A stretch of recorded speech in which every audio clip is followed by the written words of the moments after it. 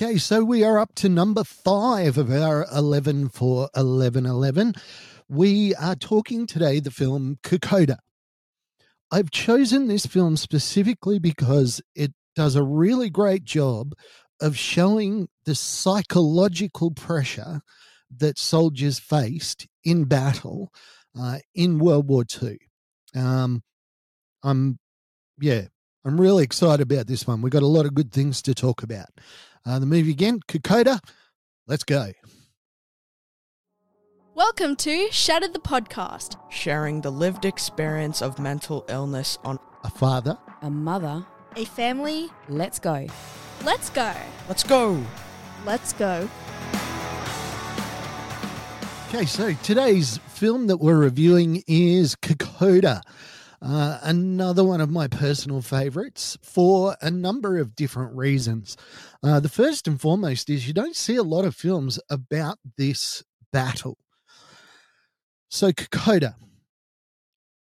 During World War II, the Japanese decided that they were going to invade Port Moresby. And they sent a amphibious task force to go to take Port Moresby from the sea. The famous Battle of the Coral Sea happens, and that entire task force is sent back. So the Japanese decide to land on the northern side of Papua New Guinea, and they're going to fight over the Owen Stanley Ranges, which on a map doesn't look like too bad a trip. It'll be a lot more work, but seems eminently workable. Now, the problem was that all of the commanders of the armed forces in this area underestimated how difficult the terrain was, both the Japanese and the Australian, and ultimately American under Douglas MacArthur. The Japanese land. The Australians know that they've landed, and they've said, well, let's just send what we got. And what they had was a unit that has become well known as the 39th Battalion. Now, these guys weren't regular army. They weren't Australian Imperial Force. They were militiamen. They were generally younger. They were generally unfit, unsuitable for extended duty with the Australian Imperial Force. So they were seen as lesser soldiers. In fact, they were called chocos, as in they were chocolate soldiers who would melt in the sun. And ostensibly, when these guys went to Port Moresby initially, they were told to pack their tennis rackets. They were basically going to go there, do garrison duty, and it would be quite a fun posting for them. So these blokes have landed in Papua New Guinea. They've received minimal training. And the Japanese have landed on the other side of the Owen Stanley Ranges. So these are all that they've got. So they send them over the ranges, assuming that it will take maybe 5 days. It's a regular journey. It's just kind of hills. Well, what they didn't understand that this region was uncharted for a very, very good reason. It's because it was difficult to go anywhere in the Owen Stanleys. The ridge lines, thousands of meters high, and then thousands of meters down. There was at one stage where a guy said it was a 10-hour trip down into a gully and up the other side, and the blokes could speak to each other at the top of the range. So they were that close physically, but it was a 10-hour journey to walk all the way down and go all the way back up the other side. There was a place that they called the Golden Staircase, and this was a soul-crushing ascent over steps that had been made but were uneven. So let's set the scene. We've got some untrained Australian soldiers going over one of the most difficult landscapes in the history of warfare to meet a professional, veteran Japanese army. I mean, these are the Japanese soldiers that have fought in Malaya. Some have fought in China. They fought in Rabaul. They fought all over the Pacific. So these guys are ready and willing to go. Now, when we talk about this unit of blokes, we're only talking like 100, 150 blokes, Australians. They're facing off against 5,000 to 6,000 Japanese. Eventually, they would number about 12,000, and they were basically underarmed. They didn't have any heavy machine guns. They didn't have any mortars. They were just dudes with rifles. So, professional Japanese army has landed. Of course, wherever the Japanese landed in World War II, there's massacres.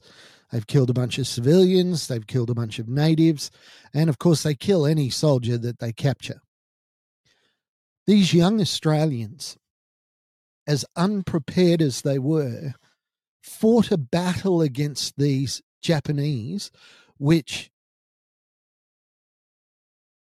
to call it a superhuman effort, downplays it.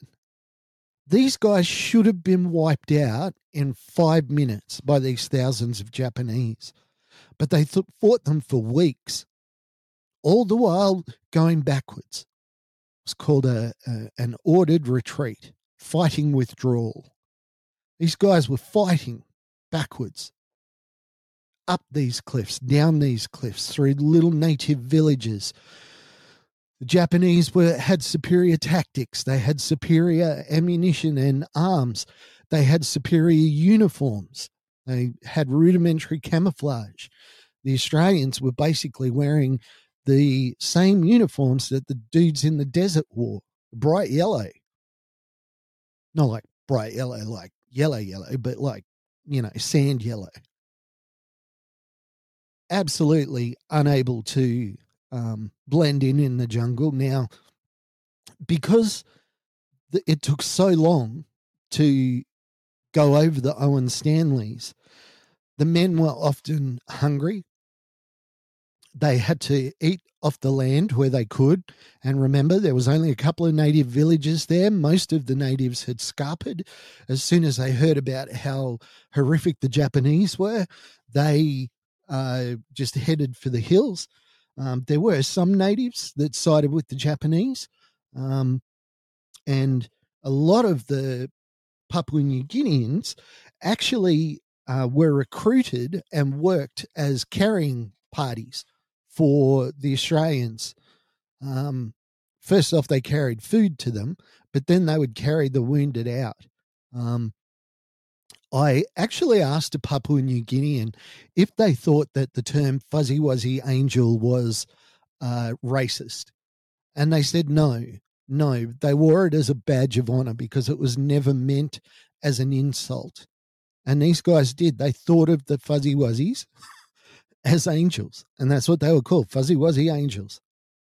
The fighting troops loved these Papua New Guineans, loved them. In the film itself, we see it's the later stages of the battle.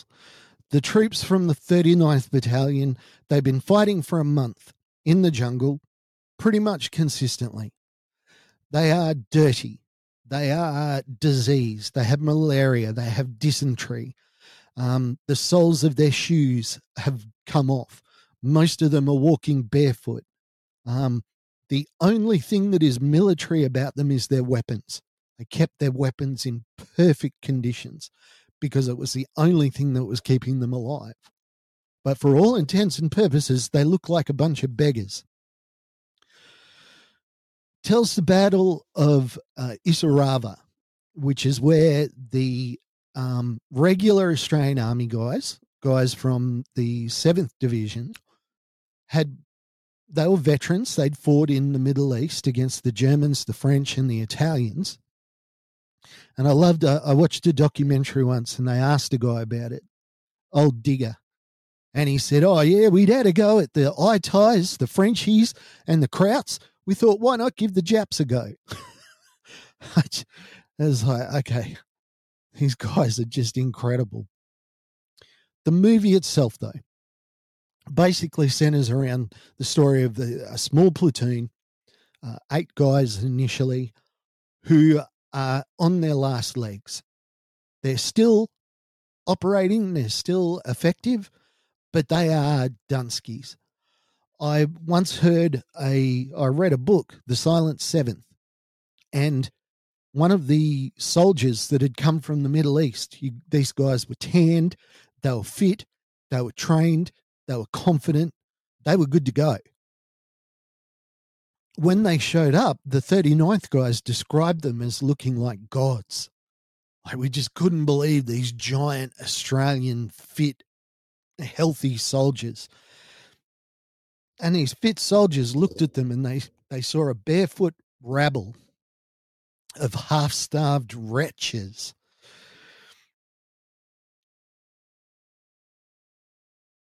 And yet these guys had fought for a month against the Japanese without let-up.